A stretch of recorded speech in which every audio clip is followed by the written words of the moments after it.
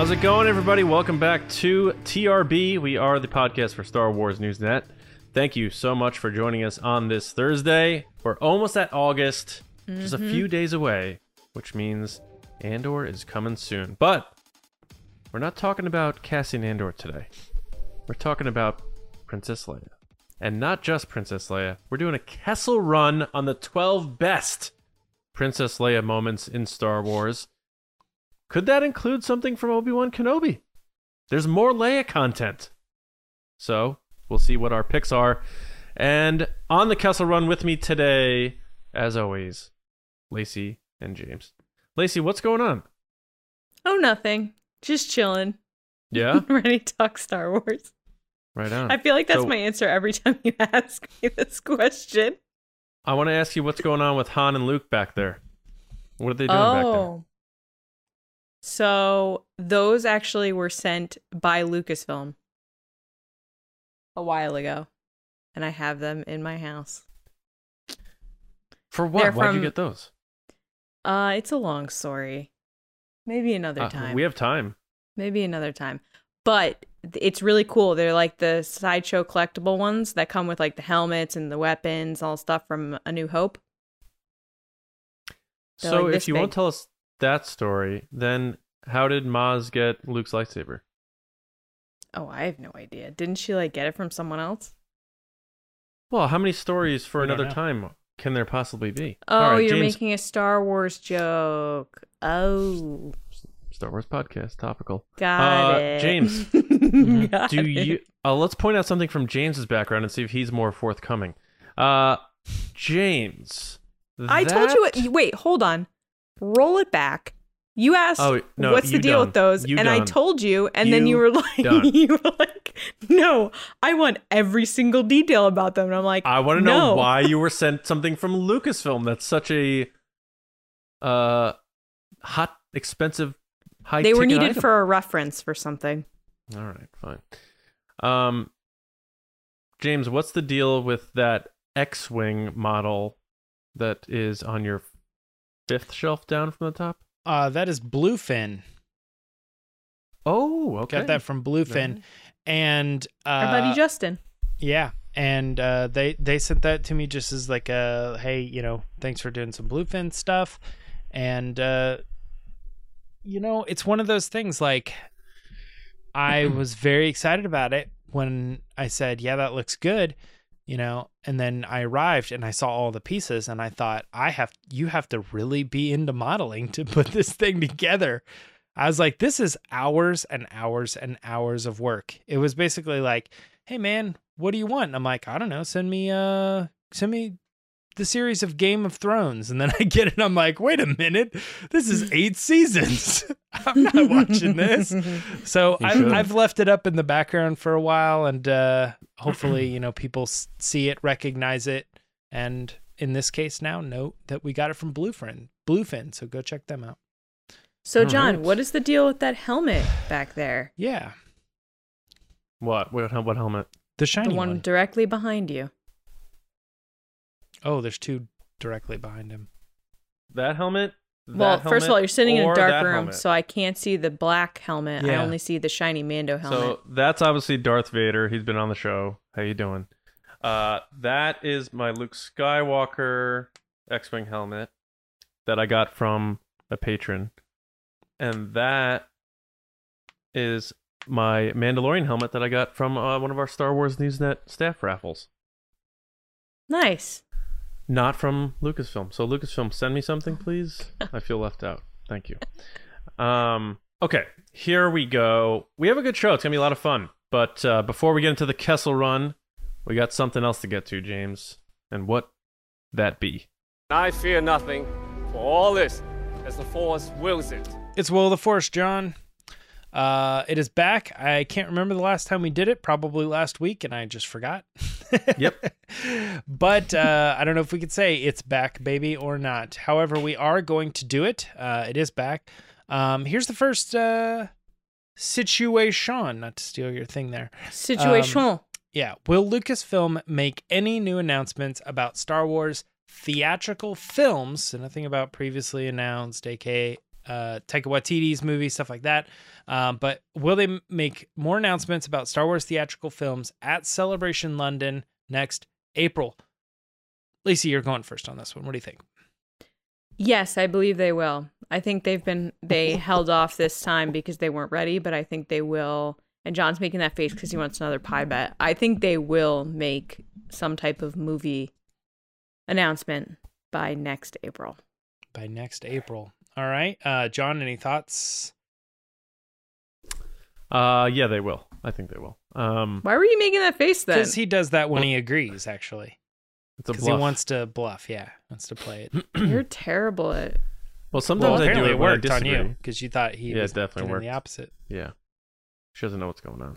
I don't. Confused again. Right. But I think not only will they announce more details on the future of movies, I think they're going to bring out the person that Kathleen Kennedy's been looking for to be the creative driver of the future of Star Wars theatrical films. I think that's going to be a big announcement. They're going to come out to the panel and be like, here's our person. We finally got him. 10 to 15 years. The future of Star Wars movies. Here you go. So I think we are going to get... I think we have to, too, because this celebration is so close to the one we just left. You know, it's 8 months away. We're going to Celebration in 8 months. We got to start planning. And I feel like my feet still hurt from Celebration Anaheim. No thanks to you, New Balance. But I think with the celebration that close, they can't just be like, well, you know, Mando's already airing. You know, we got Ahsoka coming. Like, they have to go big. They have to give us something. So I think they are finally going to dip into the movies, because the one thing out of Celebration Anaheim that was not embarrassing, but a little crazy for Star Wars is that the only movie they talked about was a non-Star Wars movie, Indiana Jones. It's just, it's mind-blowing. So it's crazy. I think they will, James. Yeah. I think I'm going to go with you guys on this one just for sheer hope. Look at us. Because part of me in my gut is saying, like, I don't know, man, what's on the horizon, like Rogue Squadron, and they push that back. I feel like even a year later, they don't have much to go on right now. So maybe we hear more, but that's not that far from now, and we're not hearing much out of anything in production. So the fact that they would be announcing more stuff, like, oh, cool, you're doing another movie. Can you please talk about Rogue Squadron? Can you please talk about Taika? Can you please talk about Kevin Feige? You know? Like, I don't know why you're making more announcements, but I'm going to go with you guys on the hope that they do. I think that that could be really good for Star Wars. John, that's a bold prediction, though, on the person kind of thing. Kind of interested if we could... that, James? What? No one's going to remember. I was just about to say, though, I wish we could have a bigger discussion on who that would be. You know what I mean? That could be good. Like, what announcement isn't going to, like, tank Disney's stock immediately? Because it's like, you're bringing in M. Night Shyamalan? I'm out. Yeah, I'm never touching it again, you know, or he whatever. Didn't do episode 9, but just so you guys know, we got him. Colin, come on out. Yeah, exactly. Colin Trevorrow, everybody. Yeah. Hot off their fame. What do you think would happen if they brought JJ out? I'll tell you right now what would happen with me. Well, that's what I'm saying, is I think that would be an interesting discussion. Who would actually move the needle up for the majority of people? We'll get into it some other time. Jon Favreau. Yeah. But he's already, you know. Anyway, let's move on to the next question here. This is a patron submission from General Christian Morales. Christian saw our request for Will of the Force questions and answered the call with this one. He said, will we see Barriss Offee in the Ahsoka series? John, you're going first on this one. Any thoughts on Barriss? Man. Barriss Offee, here's the thing. I don't know. Was she one of the voices in episode 9? Was that confirmed at all? She was not? Mm-mm. I would say definitely not, because the last time we saw her, she was bad. Well, I'm putting up quotation marks for podcast listeners. for audio listeners. Yeah. Bad relative at this time frame because she's kind of doing the good thing. I'm going to say because of how loaded that show has to be with characters already, no. And I think there's going to be something intimate with how Filoni treats the Force, and I think he wants it to be really focused on Ahsoka, Ezra, and obviously they got Anakin in the mix. If you start adding more Jedi or whatever, I think it starts getting a bit cluttered. And I still think, I could be wrong, I still think it's a one and done show. So I'm going to say no on Barriss Offee. Lacey? I'm going to say we won't as well for basically the same answer. There's so many characters at this point that we're trying to throw into this limited series, which still it's being called a limited series. And you have to do the whole Ezra storyline. You have Sabine, you have Hera, you have all these characters. I mean, we've seen it done in The Mandalorian where they bring someone in every episode and it's like, oh, we're getting this person, and then we're getting this person.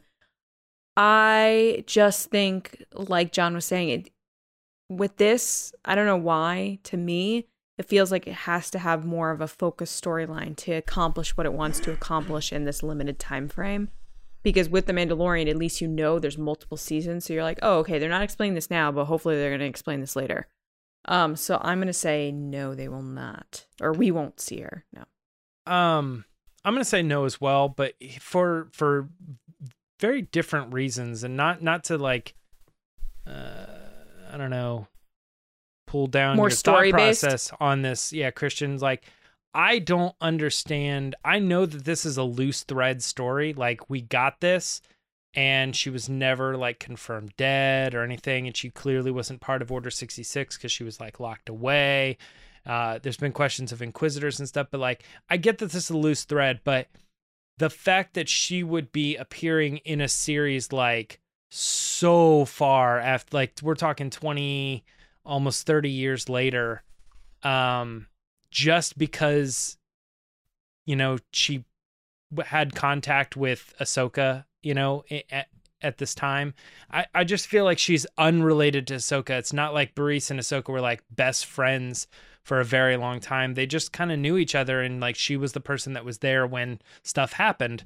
So it's like I don't see them using the Ahsoka series as the big like Barriss story closer. Clearly they're story closing Rebels, and Barriss doesn't even have anything to do with that. So I'm going out on a limb, and I'm going to say she's kind of irrelevant here. I think what we need to get is just a little bit more of a closure on her story in a more relevant time frame. We need to get that comic or that book that says what happened to that character, so that we're not looking at every little thing like, do you think she'll show up in episode 9? You know, it's like, no, she has no relevance, you know? But I get it. We all want it. It's kind of one of those things. So let's go ahead. Go ahead. Sorry. I just thought about like, it would feel like a This Is Your Life thing if we start going back through checking all the boxes for Ahsoka of unfinished business. And I think what the business of the show is what's ahead. Not to, you know, take a quote from Maz Kanata, but it sounds like in their build up and talking about the characters for Sabine and Ahsoka, it sounds like it's all forward looking. Well, it's weird too, because it's not even really Ahsoka's business. That's what I'm saying. It's like she happened to be the police officer on duty, but the story there is about Barriss, like what happened to her on her path. But it just so happens she just like kind of collided with Ahsoka at the time. It's not really like Ahsoka is like. You know, Barriss was right. We really should have not locked her up or anything like that. It was, I don't know. But anyway, let's move on to the next one here. Will the Galactic Star Cruiser be around in 5 years? What a crazy question. Lacey, you are going first on this one. Any chance that they get rid of this thing? Is that where we're going? Woof.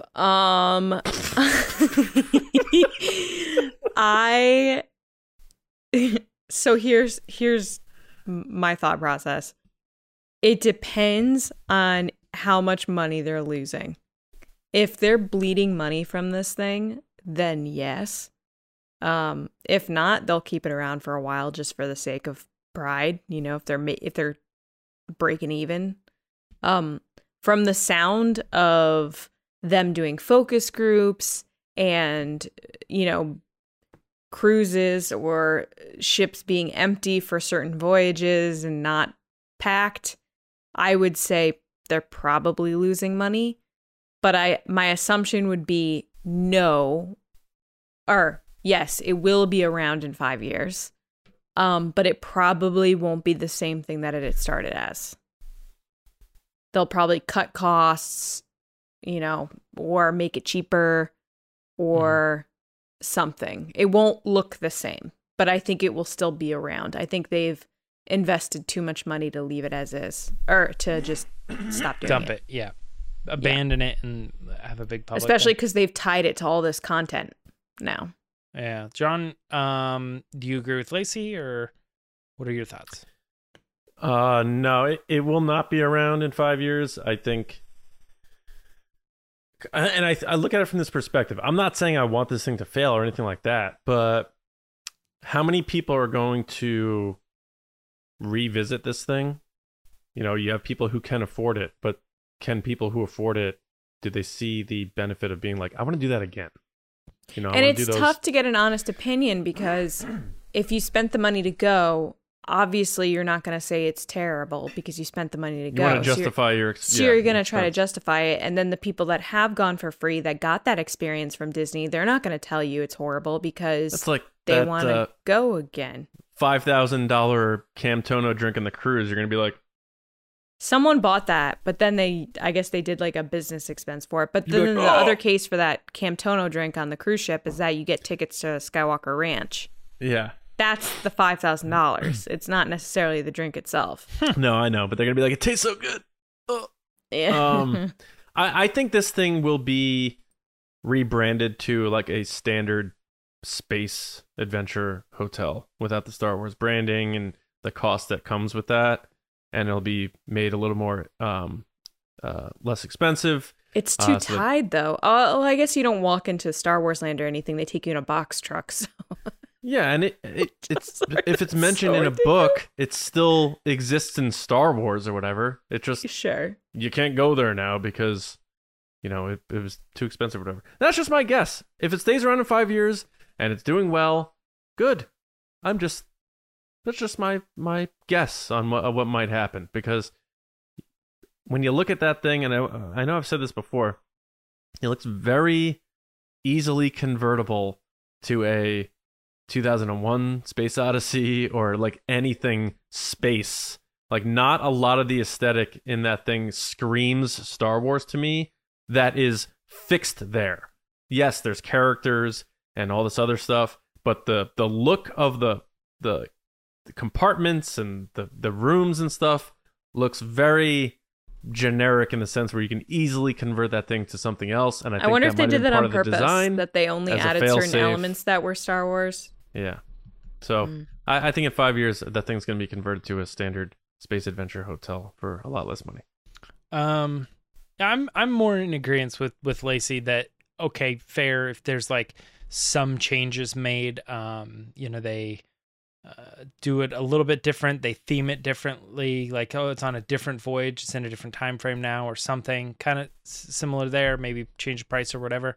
But I think we're definitely in a gloom and doom era right now of like when something gets announced and everybody's like, colossal failure, you know what I mean? Galaxy's Edge, Disney's biggest mistake ever, they're gonna get rid of it, it's getting demolished next Tuesday, kind of thing. And it's like, I think we're kind of the same with Bob Chapek. Everybody's like, he's the worst person ever, and then the board like agrees to keep him around. It's like, apparently they are okay with what he's doing. That like they're that cool doesn't mean he's not the worst person. Yeah, ever. Those aren't two separate things that don't mean they those can't. Those are rich executives saying we like that he's giving us money. That's what that's right. The so the fans can still not like his contract, right? So he's sticking around. You can still. That doesn't mean he's good though. You know what I'm saying? Like people. I get that, but what I'm getting at is people saying like, oh, that guy's going to be out, real soon. They're going to fire him, or whatever. And I'm like, yes, that's fair. Yes. The people that are like, oh, Kathleen Kennedy's out. No, that does. Yes. No, same deal. not.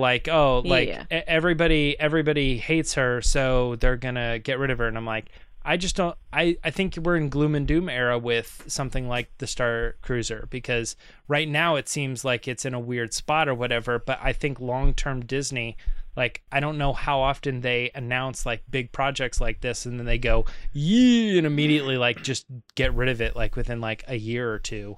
I'm trying to think if Disney has ever done something like that where they've just kind of axed something. Like they create a new land or like a Toy Story hotel and like they revamp the whole hotel within like 5 years. It's like, I don't think that's, I mean, I'm ignorance here. Maybe I should go ask my wife. She knows more about this stuff than I do. But like, I don't see that happening with Disney. And I think right now I see them making changes first. It's before easier they to, cut exactly. Yeah. Easier to just kind of understand that they're going to adapt and make it what it is because they want that thing to survive as long as they can. They have big money in it, and probably to them, I mean, I know you're absolutely right about honest opinions, but it does feel to me that a lot of the people that have gone have even off the records been like, I loved it. I can't wait to go back. So it was like a different experience that they just can't get anywhere else, and it was worth the money. I don't know. Maybe all these people who aren't blinking at the cost are also thinking the same thing, But what's $5,000? What's $10,000 for me and the family to go? And then they just like love it, and it's their new dream place they go. I don't know. But you're right. As long as they're making money, they'll keep it around. So we'll see. Oh, we got one more here. I'm just gonna throw this out there. Yeah. Not many families have 10 grand to throw around. No, but the people who do can keep it in business. Even if it's an empty ship, if there's one in there that pays, 50, I don't know, whatever. I guess. I'm not saying that Disney doesn't make tons of money because you see people staying in the expensive hotels everywhere. I'm just saying if you have the choice between the Polynesian and the Star Wars Star Cruiser, you're probably going to pick the Polynesian. You know what I mean? Yeah. I don't know.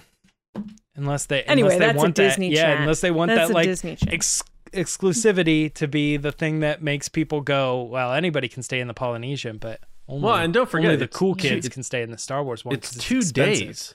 Yeah. So if you're going to Disney and you're there for a week, you're like, all right, so we dropped $6,000 on that thing. Now we got to pay for the other 5 days.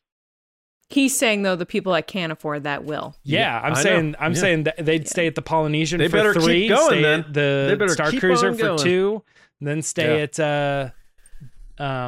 I don't know, Grand Floridian or something like the remaining trip or something. And anyway. look, I've had a ton of friends that actually have done the Star Cruiser and they said they enjoyed it.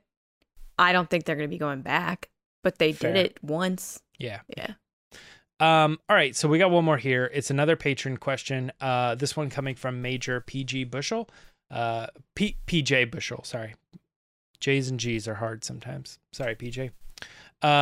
They wanted to know, will the prophecy of the Chosen One be mentioned in the Acolyte? John, you're going first on this one. Are we getting it? No. No. I the only reason why I don't think so is because I think that's a very special thing to George Lucas and the genesis of his story. And I don't know if they want to go before the prequels with something that's so surrounded by Anakin Skywalker. So I think they'll stay away from talking about the Chosen One prophecy in that particular series. Now, I could be wrong, and if they do it, cool. That's not why I'm saying what I'm saying. But I'm just, for that reason and how important it is to Anakin's story, which was George Lucas's saga, I don't know if they're going to start it there. All right. Well, Lacey, what do you think? Yeah, I'm going to agree with John. I guess this is a weird episode where I keep agreeing with him. It feels weird. Feels wrong. Feels good. Feels right.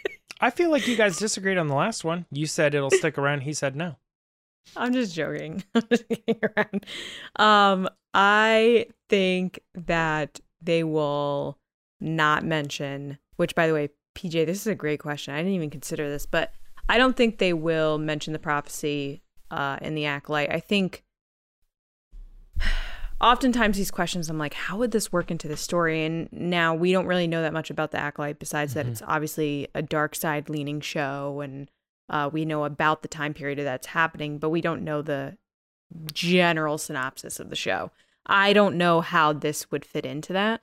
And then once again, you're tying it back to the Skywalkers, and it's like, how much tying back are we going to be doing? This is an era that we could go somewhere completely new with new characters. I think no.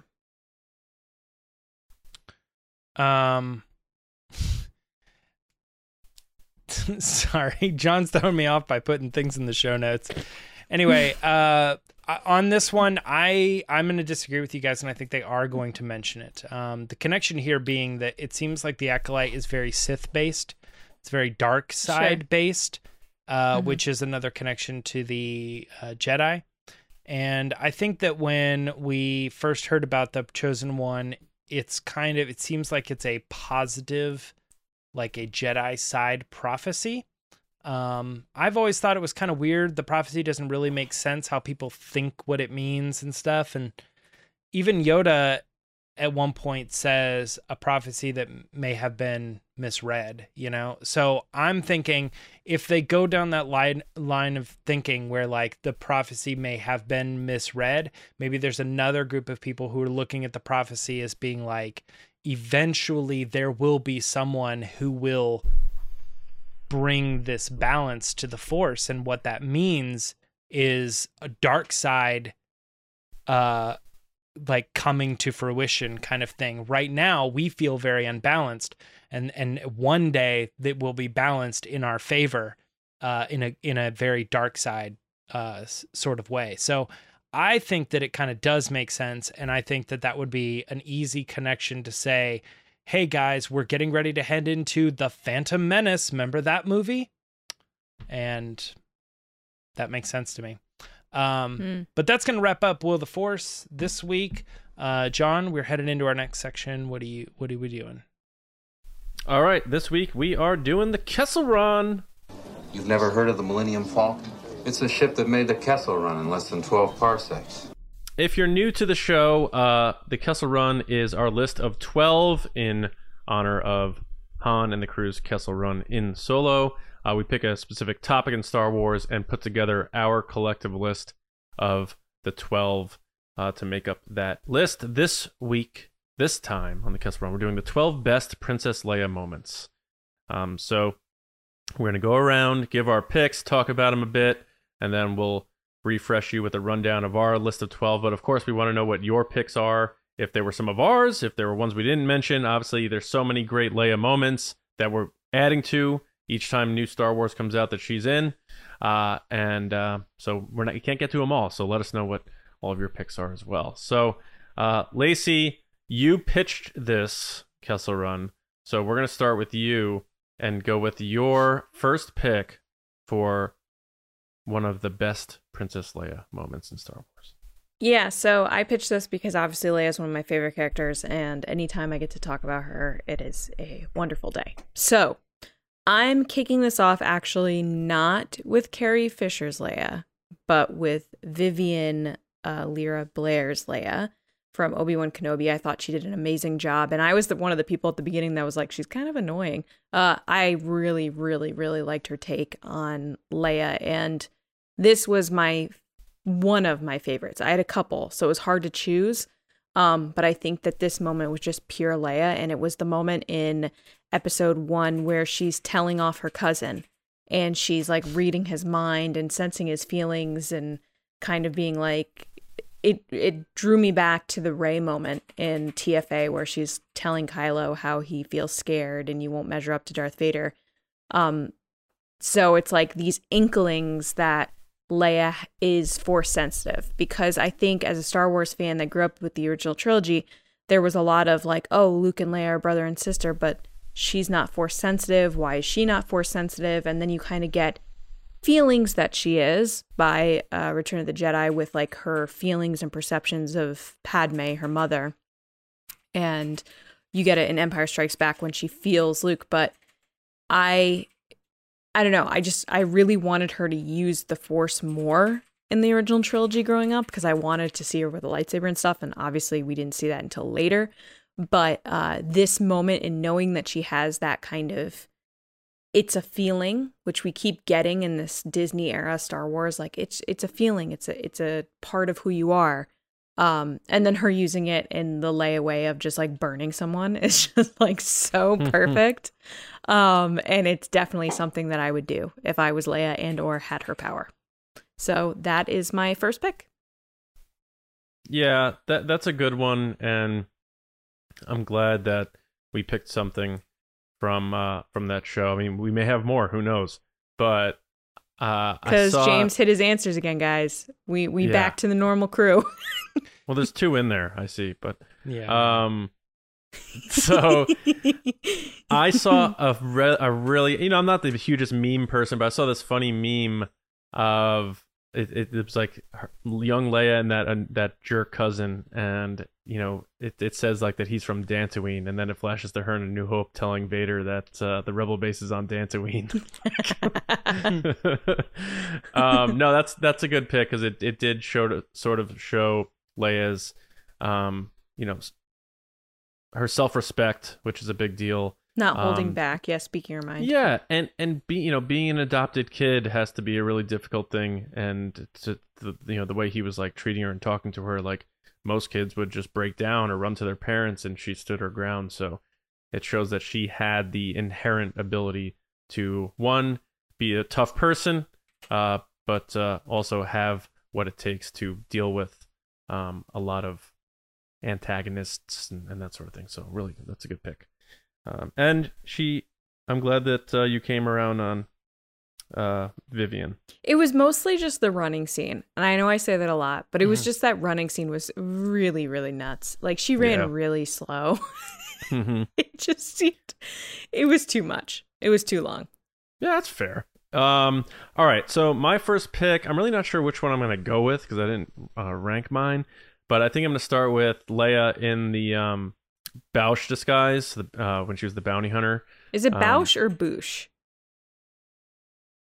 Boushh or Boushh? Well, it's like Han or Han. Like Luke or Lucky. Right. Exactly. No, I think Lando or Londo. I think I don't know that I've heard it Boushh, so I'm kind of with Lacey that I think Boushh is what I'm more familiar with. But I don't know. Okay. Yeah. Well, either way. She's dressed as a bounty hunter, and it's all part of the plan. And she goes toe to toe with one of the more vile gangsters in the galaxy, and again, calls his bluff. And she's got the thermal detonator and the whole negotiation process, all the way through to her rescuing Han when everyone's passed out drunk in Jabba's living room, and eventually, obviously, revealing that it is Leia.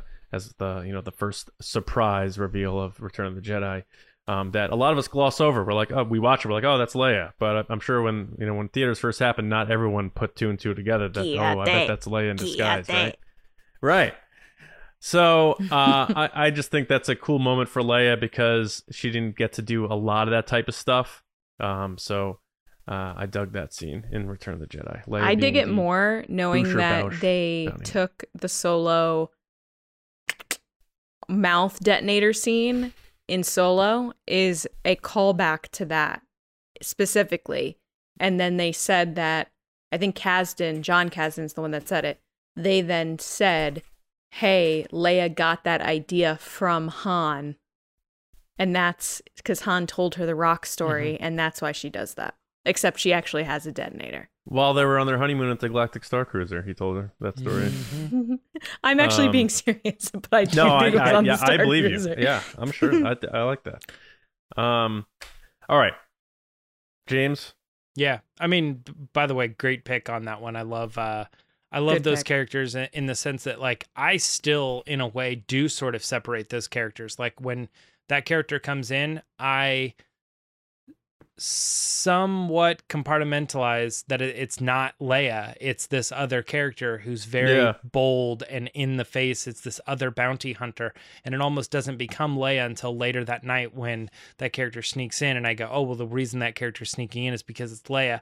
But it's almost weird to see that. It's almost weird to think assuming Jabba wouldn't recognize her, what that would have been like if she came in just maskless and was like saying the same lines, like, because I'm holding a thermal detonator and stuff. It would play so differently because you're supposed to know Leia, and she does not act like Leia in that scene. I mean, she does in one sense, but I think that's why the reveal is a little bit more astounding, is because she's revealed as the beautiful woman character that you've recognized from the other movies, not so much like the ruthless bounty hunter you were presented with a few moments ago. So Star Wars loves a good helmet reveal. Yeah, there you go. Yeah, it does. I'm actually going to go with one that Lacey sort of mentioned earlier. She kind of teased it a little bit unknowingly. I'm going to go with the scene in Empire Strikes Back when Luke is hanging from from Cloud City from the antenna, and he calls out to Leia, and she says, "We have to go back." Good choice. I think that this scene means a lot, obviously more now that we know she ended up becoming Jedi and getting into her abilities more. But it's one of those things that I don't know, just plays so differently now than I think what we used to think about when we saw that scene. Because now watching it, it's like, it's so surprising that Luke is dangling in his worst moment ever, and he's like, Ben, and Ben's not answering. And he goes to Leia next.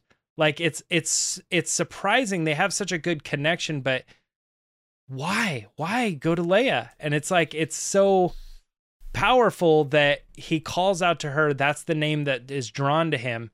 And then to show her, and the fact that she hears it, recognizes it, and despite all the odds of everything that Orlando is saying behind her, but if we go back, they're gonna, do this, and the troopers, and it doesn't make any sense. Chewie has to be like, "Shut up! We're doing what Leia says. She's in command here," and he's like, "All right, we'll go," kind of thing. But watch that push in of her face, and just knowing that she's hearing the voice of Luke, and that Luke is reaching out to her. It's so powerful, and the Force theme hits. Like. To me, in Empire Strikes Back, like, probably one of her pivotal moments is the "I love you, I know," and Han steals the scene from her.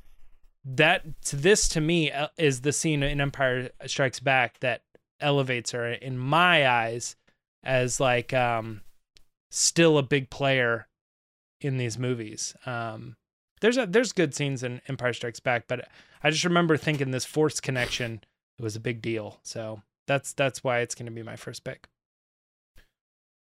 Great pick.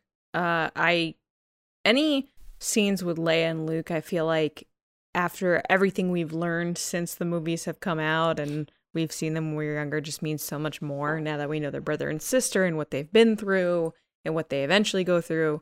So that's just like a really great heroic moment for Leia. And real quick, just something that is interesting from the perspective of filmmaking. The story is what the story is now. We watch it from that true perspective. But, when they were making that film, it was written and told from the angle of a love triangle. So if you look at it from that perspective, because Leia wasn't written as Luke's sister until the first or second draft of Return of the Jedi. Sure. If you look at it from that perspective, she has that big moment with Han where she reveals to him, "I love you." And Luke doesn't know that. And he's like trying to connect with her, and then she connects with him. The audience at that time is probably like, "Oh, what's going on here?" Because then in the very last shot, he has his arm around her. It's probably one of those like, "Oh my gosh." You're right. And she just told Han that. So audiences are probably like, "Holy cow, like what's going on here?" Mm-hmm. So I just like to go back and try to think of what people thought when they first saw it. That's all. Mm-hmm. All right. Well, speaking of Leia connecting with people, my next pick is from Return of the Jedi, and it's the introduction of Wicket and the interactions between her and Warwick Davis, and just like that whole kind of sequence of like everyone thinks she's dead, and here she is, and this teddy bear kind of like waddles up. And he doesn't know what to think, and she offers him a cracker, and like the music is perfect from John Williams, like that little flute noise. And just the mannerisms between Warwick Davis, who's kind of like unsure, and then her being very like quiet and like, but comforting and loving, which we get a glimpse of that, I think, in A New Hope when Ben Kenobi dies. She comforts Luke and she's like, it'll be okay, that kind of feeling from her. But then you don't really see that comfort until Return of the Jedi with Wicket, when it's like this little kid teddy bear. So it's nice to see that side of Leia, while also it's just really funny. It makes me laugh, like the whole sequence of like her interacting with the character, because I feel like that's how I would have interacted with that same character, being like, it's okay, it's all right. And then they hold hands and walk off together. It's adorable. Yeah, it's just a good feeling scene. It definitely is. And you know, it's a part of Star Wars that sometimes gets overlooked, is like the cuteness or the charm or the fun-loving humor aspects of it. And if anyone who has kids or even pets, they know like the secret to winning trust or winning them over in a moment is food. And like I can hear like, the do do do do do. Yeah, do do do do do do. And she's like, it's a hat, see? And he's like, all right. She's like, here, you want a snack? He's like, all right. And he sits on the log next to her. He's like, okay. And he's like shaking his feet around and stuff. So it is a really fun moment. It's a scene that always puts a smile on my face. So it's a good pick. So it's funny because John was making jokes in the notes and puts Wicket gives Leia, or Leia gives Wicket cracker. And I was like, well, that's technically my pick, but okay. Yeah. Well, you did a wider net on that and talked about the grander scene.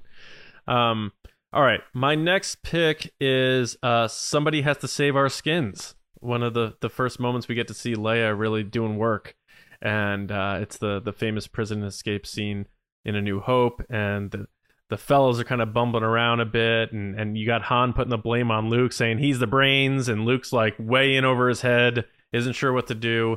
They're trapped, they're cornered.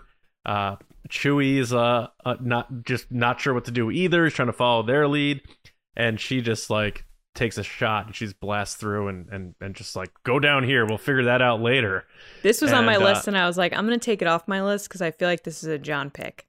Why is that? Why is that? It was my first thought too. Yeah. And then I was surprised that it wasn't on Lacey's list. So I was like, oh, I might actually pick that up. But then John dropped his and I was like, all right. I did Into the Garbage Chute, Flyboy. Yeah.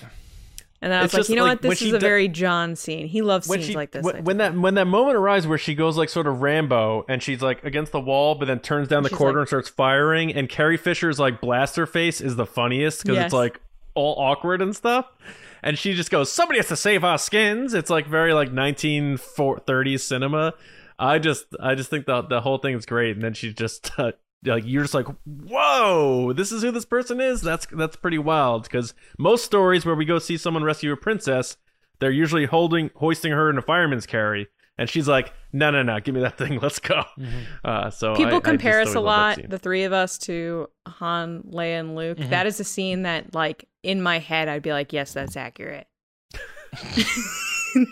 Someone wants to pick a scene like that represents us. That is accurate, 100%. Fair. All right, that's fair. James is just standing there, and John's like, why are we with here? Like, here with her? Why? Like, how did we put her back in there? Yeah. I kid. James. Yeah, awesome pick. Like I said, it was on my list as well. And it was kind of one of those things where, like, if this was tiered, that was one that I thought, like, oh, come on, that's got to be top 3, you know, of like picks that people would probably go with right away. I'm going to stick with A New Hope, actually. I'm going to go with the scene, probably a very quotable line from her is, you know, can we get this walking carpet out of my way kind of thing, you know? Nice. Yeah, can someone get this big walking carpet out of my way? I think this is one of those scenes that just seems iconic for Leia, even if you saw the movie once. you kind of walk away with that line or that memory of how she insults. It's very similar to what we just talked about. You know what I mean? Like taking charge, not meeting the qualities of a princess, and kind of redefining what a person like this in their status, not only in like the galactic canon of Star Wars, but also just in the sense of like what she could do for women in movies. You know, everybody was just kind of like, wow, like she's talking like the guys are talking. I expect lines like that out of these other characters, and she really took the reins and had no regard for a character like Chewbacca, who it's not his choice to have that much hair. You know what I mean? That's like it's like being tall or short. You don't really have a choice in that matter. So you know what I mean? He's a Wookiee. He's got all this hair, and she's going after it. Doesn't matter. That's why I'm gonna put that up there as one of the top Leia moments. Right there. What do you think?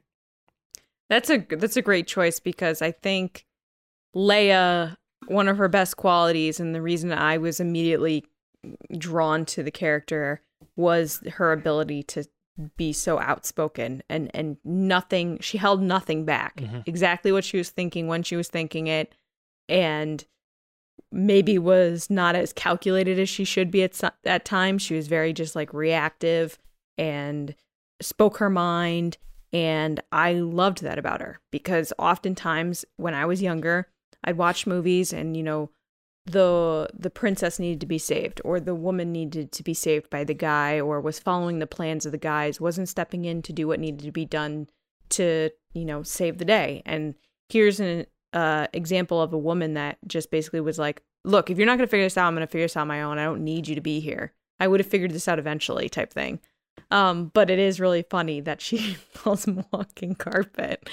She just has the best insults, which I'm sure we'll get to throughout this list of just like very, very witty. Yeah. And how aggressive she can be towards And it's coming characters. From a princess, which is what's the funniest thing to me. And Han's like, she just insulted my best friend. She was like, what? No more words. And she had just insulted Han like 2 seconds before that, too. He's like, what is this? Yeah. It's not a roast. Good pick. Love it. All right. Speaking of roasts, this is working out very well. My next pick is from The Last Jedi. It is an older Leia moment, but this honestly is I think my favorite sequel trilogy Leia moment.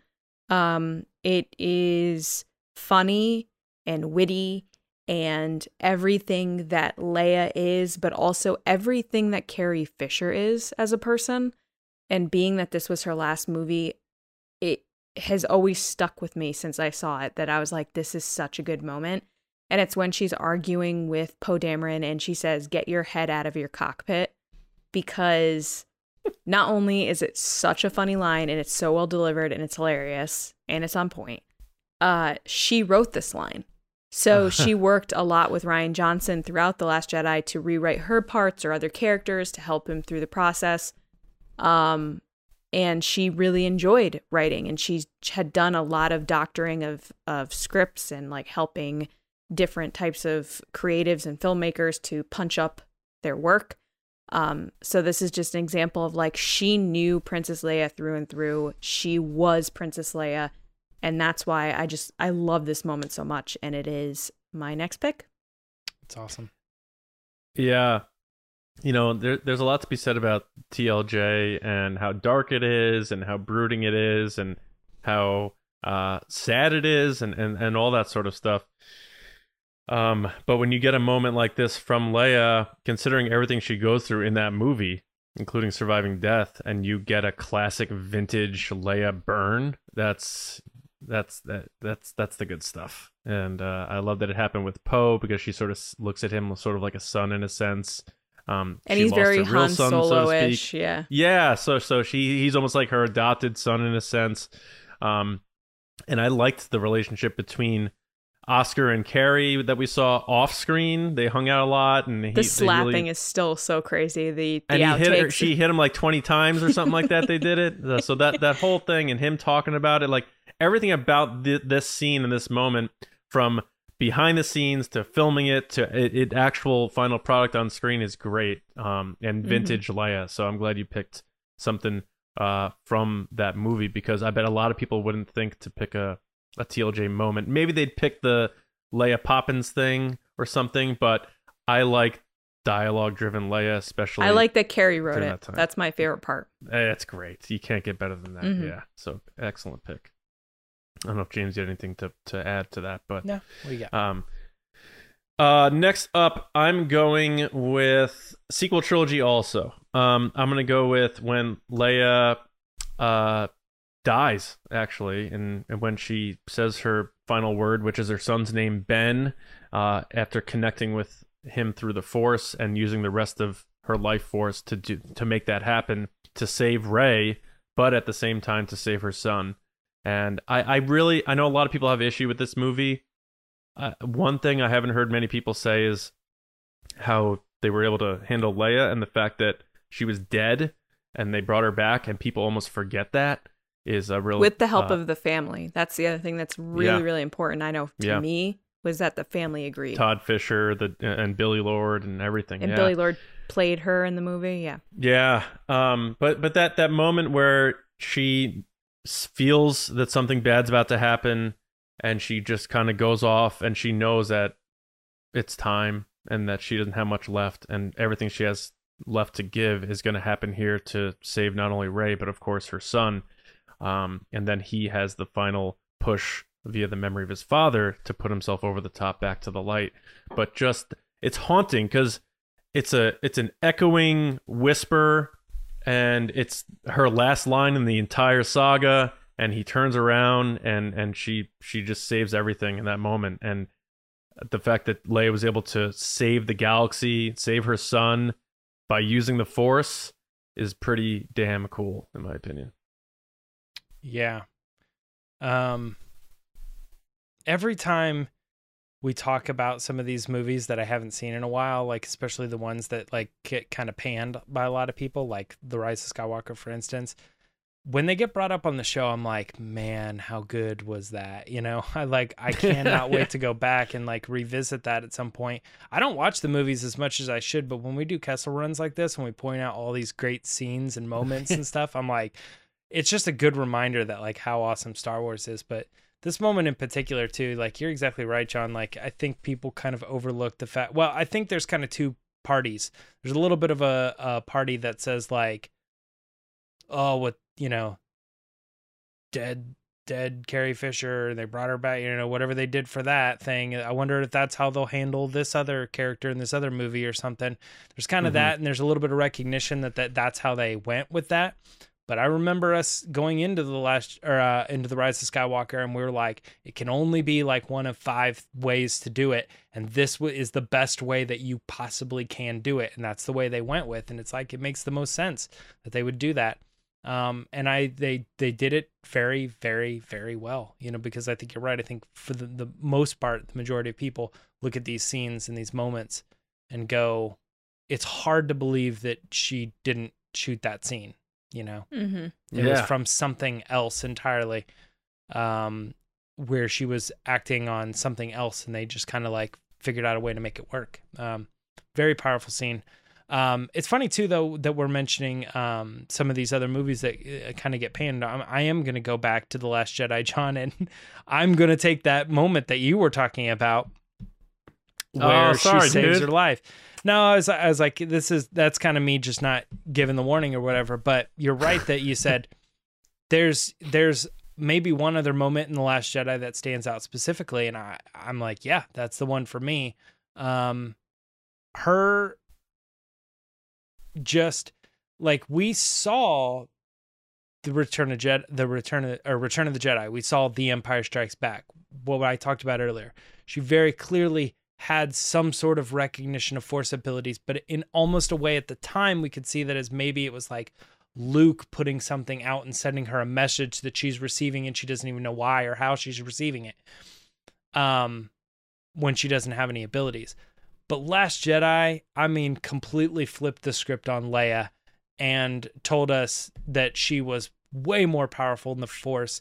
And that moment, while it doesn't necessarily land for everybody, absolutely landed for me, man. I remember coming out of The Last Jedi going, here's a question mark. I don't know how everybody else is feeling, but the best Star Wars movie ever? Like that, I remember saying that to somebody. Obviously got very controversial, but to me, watching that scene of Leia, I was just like, everything's changed, like, what are we going to do now? Her saving herself, her showing that she has the ability to use the Force to that degree, really flipped the script on Star Wars for me. And it's all her. It's all her character. I love it. It's like in this like kind of precious category for me of, moments that I'll never forget in theater when everything changed. That is a really good moment. I remember people being really confused in the movie theater when it happened. Like people were like, "What?" Because at first I thought she was dead. I thought that's how they were doing it. I was like, this is how they're murdering her." And there was this shock of like, "Oh my God, she's dead." I don't know if you guys remember that. It's because they show her exploding and then they cut away to an entirely different scene for a while. Well, not even that. I went into the movie being like, well, Han's dead. Yeah. So Leia's got to die at some point. Obviously not knowing what was eventually going to happen, unfortunately. But the character had to die. And I was just like, I don't know. When that happened, I was like, oh my God, this is how she dies. And then I realized, no, that's just how Akbar dies. And it hurt a little bit. And I was just like, no, she's okay. And it was super cool. And the way she goes through Snoke's ship and the hologram is like, how, foreshadowing to later. It's not 100% for me, but it's a really cool moment, and it's never been seen before, and I have to appreciate that they gave Leia her moment, and I really enjoy that. I think there's another world where they possibly could have done this a little bit better in the sense that like maybe she moves a little bit more, or like pulls something close. It looks. I think people have issue with it, especially because she stands still the whole time. And it almost looks like the ship's coming to her or something. Yeah. I get also, that. She died the year before the movie came out. And I remember there was a lot of speculation. We may have done it on the podcast, but a lot of people talking about, like, are they going to kill Leia off in TLJ? Did they change the movie? Yeah, remember that? Yeah. And Rian Johnson's like, no, I want her full performance. She was Reva before Reva. Yeah, right. That's a great pick, Lacey. That was my pick. Or James. That was James. That was great. Yeah, great pick, James. Lacey, you are up with your last pick. My last pick is another moment where Leia kind of saves herself, and it is when Leia kills Jabba the Hutt in Return of the Jedi. Sorry, I did not try to do that. I'm sorry. I grew up watching the original trilogy. Return of the Jedi was my favorite. And the whole Jabba scene, you guys know, is my favorite part of the whole, I would say all of Star Wars, that whole sequence. So when she showed up in that bikini, when I was little, I thought she looked beautiful. I was like, she looks amazing. She looks beautiful. But the thing was, obviously, she's on like some type of chain or leash, and you're like, oh God, she's in trouble. But when she sees Luke's plan in motion and she sees him kind of saving the day, the fact that the lights cut and she's like, okay, this is my chance, and then wraps the same chain that's around her neck to then strangle Jabba the Hutt is so insanely epic that, like, it was just so jarring compared to the character we had seen the two seasons. Oh my God, I'm in TV mode. The two movies prior, where she was obviously tough and quick and witty, but she was very much a government person. Like, she was very much like in the war room. She wasn't in the field.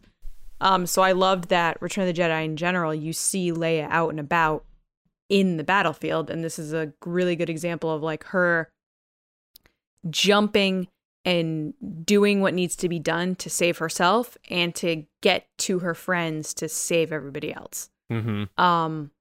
It was just perfect. I love that whole scene. And I remember being like, I wanted to know what it felt like to like wrestle with that puppet growing up. Yeah. She probably had to walk over people. There's dudes in there like, Oh yeah. Well, one of them has said that she like stood on them with her heel and it like hurt them. I didn't know that. Yeah. That's perfect. That's funny. Yeah. So this scene was George Lucas made this scene specifically as a tribute to his friend Francis Ford Coppola's Godfather, because it's almost like a mirrored copy of Luca Brasi's being strangled in The Godfather. I've never seen The Godfather, so I appreciate. Sorry. I appreciate the callback, and that totally makes sense because they're like buddies. He's like you know, but it's a power Leia moment for sure, and it's badass. It's so cool, and there's so much going on in that whole scene that the fact that they're able to give her and everyone their moments, and she takes out, you know, the biggest gangster around by strangling him, no less. It wasn't even like a quick blaster thing. She's like, no, I'm choking you out. They go back and forth. And the best thing too is when you see behind the scenes stuff with Carrie Fisher where she's talking about Jabba and she's like, there's nothing to him. Like, he's just a bad guy. Like, he's just a terrible, terrible character. No redemption for Jabba. Yeah, and you love hearing that because you're like, yes, he died a terrible, struggly way. And you see like his tail wag.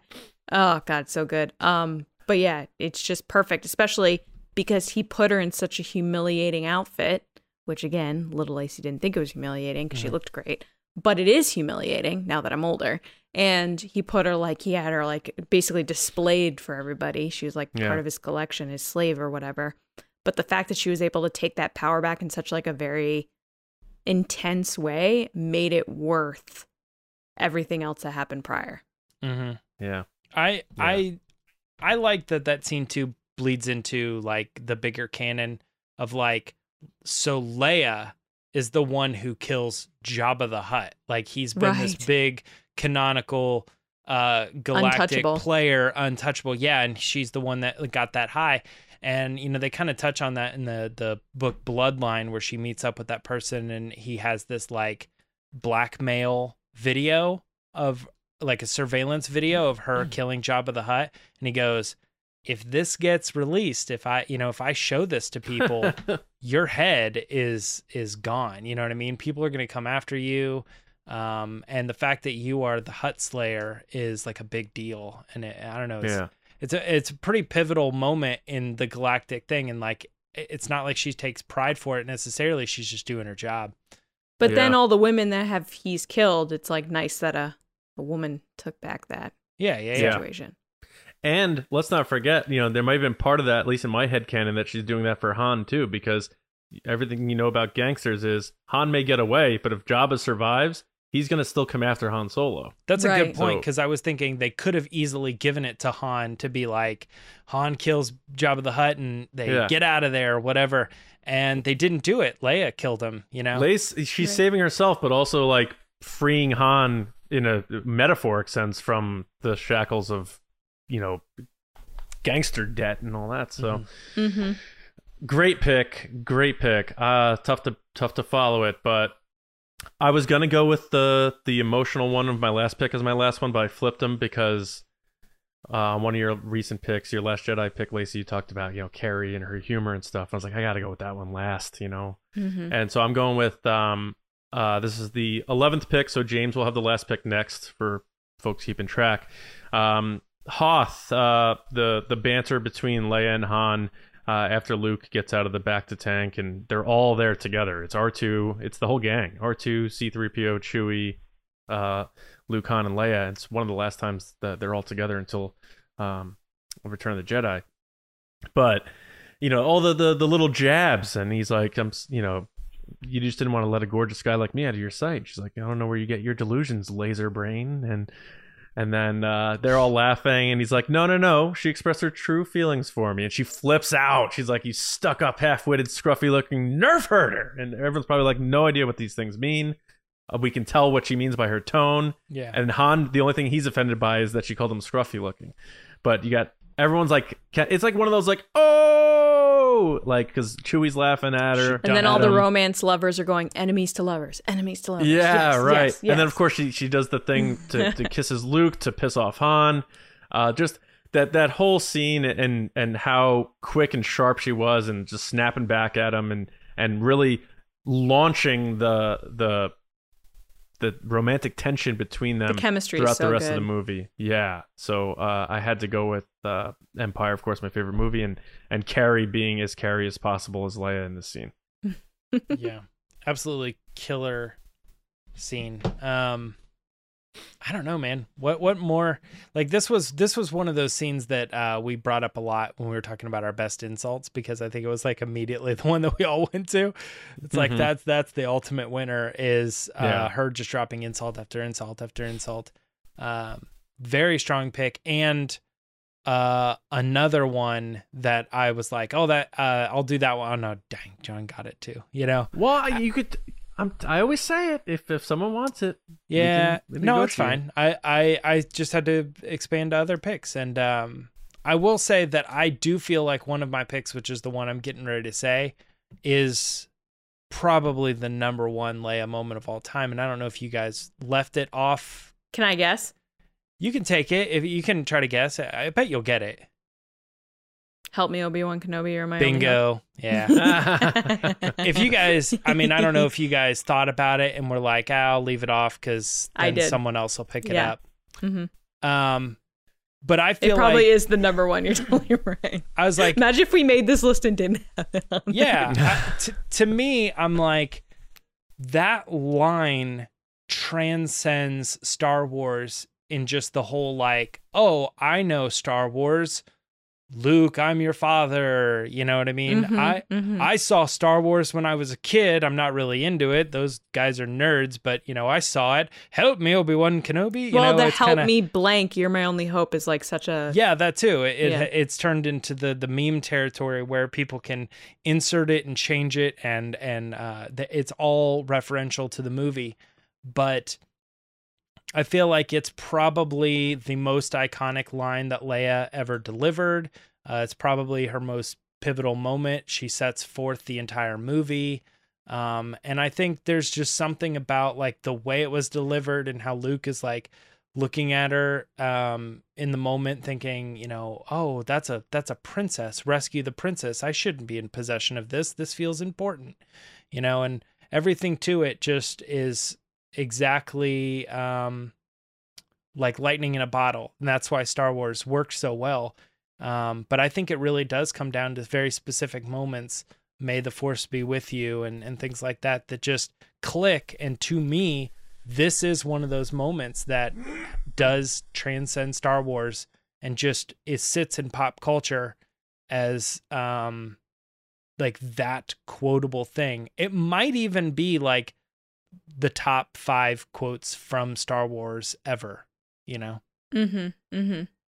it's Leia's, so it has to be on the list.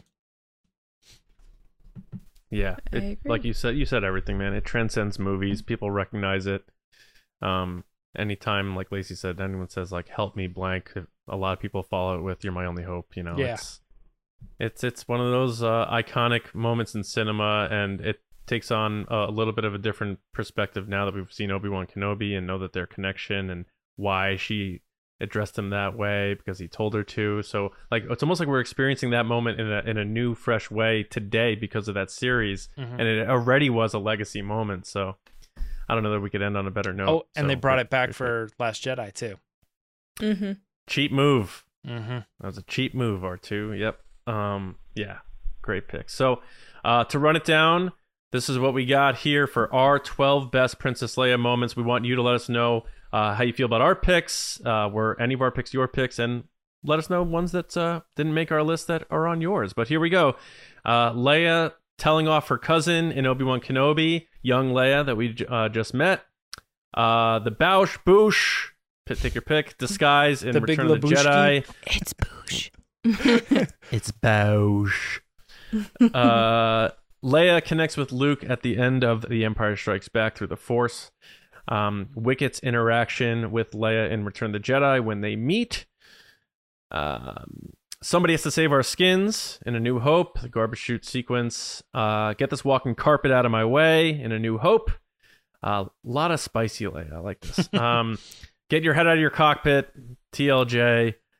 Ben, her final moment in the saga to save Rey and Ben Solo. Leia saves herself in The Last Jedi using the Force, knowing there's a lot more work to be done. Leia killing Jabba the Hutt in Return of the Jedi, and insulting Han on Hoth, scruffy-looking nerf herder, among others. And, of course, help me, Obi-Wan Kenobi, you're my only hope. So, thanks for going on the Kessel Run with us. We typically do another segment after this. No Resistance transmissions this week. We'll bring that back next week. But we are up against time, so this is the end of the show. So we want to thank everybody for listening and watching and being a part of TRB. It means a great deal to us. Make sure you're going to Star Wars News Net for all of your Star Wars news, reviews, editorials, information, and more. And our Patreon. We're able to do this and spend so much time on this podcast. Honestly, what you see and watch is maybe 5% of what we put into time to make this thing work, including all of our extra content on Patreon, which we're going to have a lot more coming in the future. But I just want to say thanks on behalf of three of us to everybody who supports us over at Patreon. It means a great deal. So patreon.com/Resistance Broadcast. Tiers actually only start at $2 a month. So if you're able to support us, we appreciate that. That gives you access to all the bonus content right out of the gate. And there's more perks and benefits as you climb the tiers. But I want to give a special shout out to our generals and the Spice Runners on Patreon. Carmelo, John Reese, Jetta Rosewater, Paul Olson, Frank Grande, Darth Hurricane, John Charlton, Nick Kratz, Christian Morales, Brian Smith, Matt Chitty, Danny, Mike Ramori, Matt Heath, Chris White, Brendan McLaughlin, Count Pepto, Samuel Zielk, and Val Trichkoff are our generals. And David Probus, Neil Shaw, Kendall Gellner, Ryan Wara, Dave Hornack, Micah Harrison, Thomas Hennessy, Andrew Staley, and Jeremy Myers are our Spice Runners. And thank you all for your support. Johnny Hoey on Twitter, writing and editing at Star Wars Newsnet, and movie podcasts Just Like the Movies, if you want to hear me talking about not Star Wars movies. Lacey. People can find me on Twitter and Instagram at Lacey Gillerin. James. People can find me on Twitter and Instagram at Myra Trunks. And you can find us back with you on Monday morning, but we hope you enjoy your weekends, and we'll see you next time right here on the Resistance Broadcast. See you around, kids.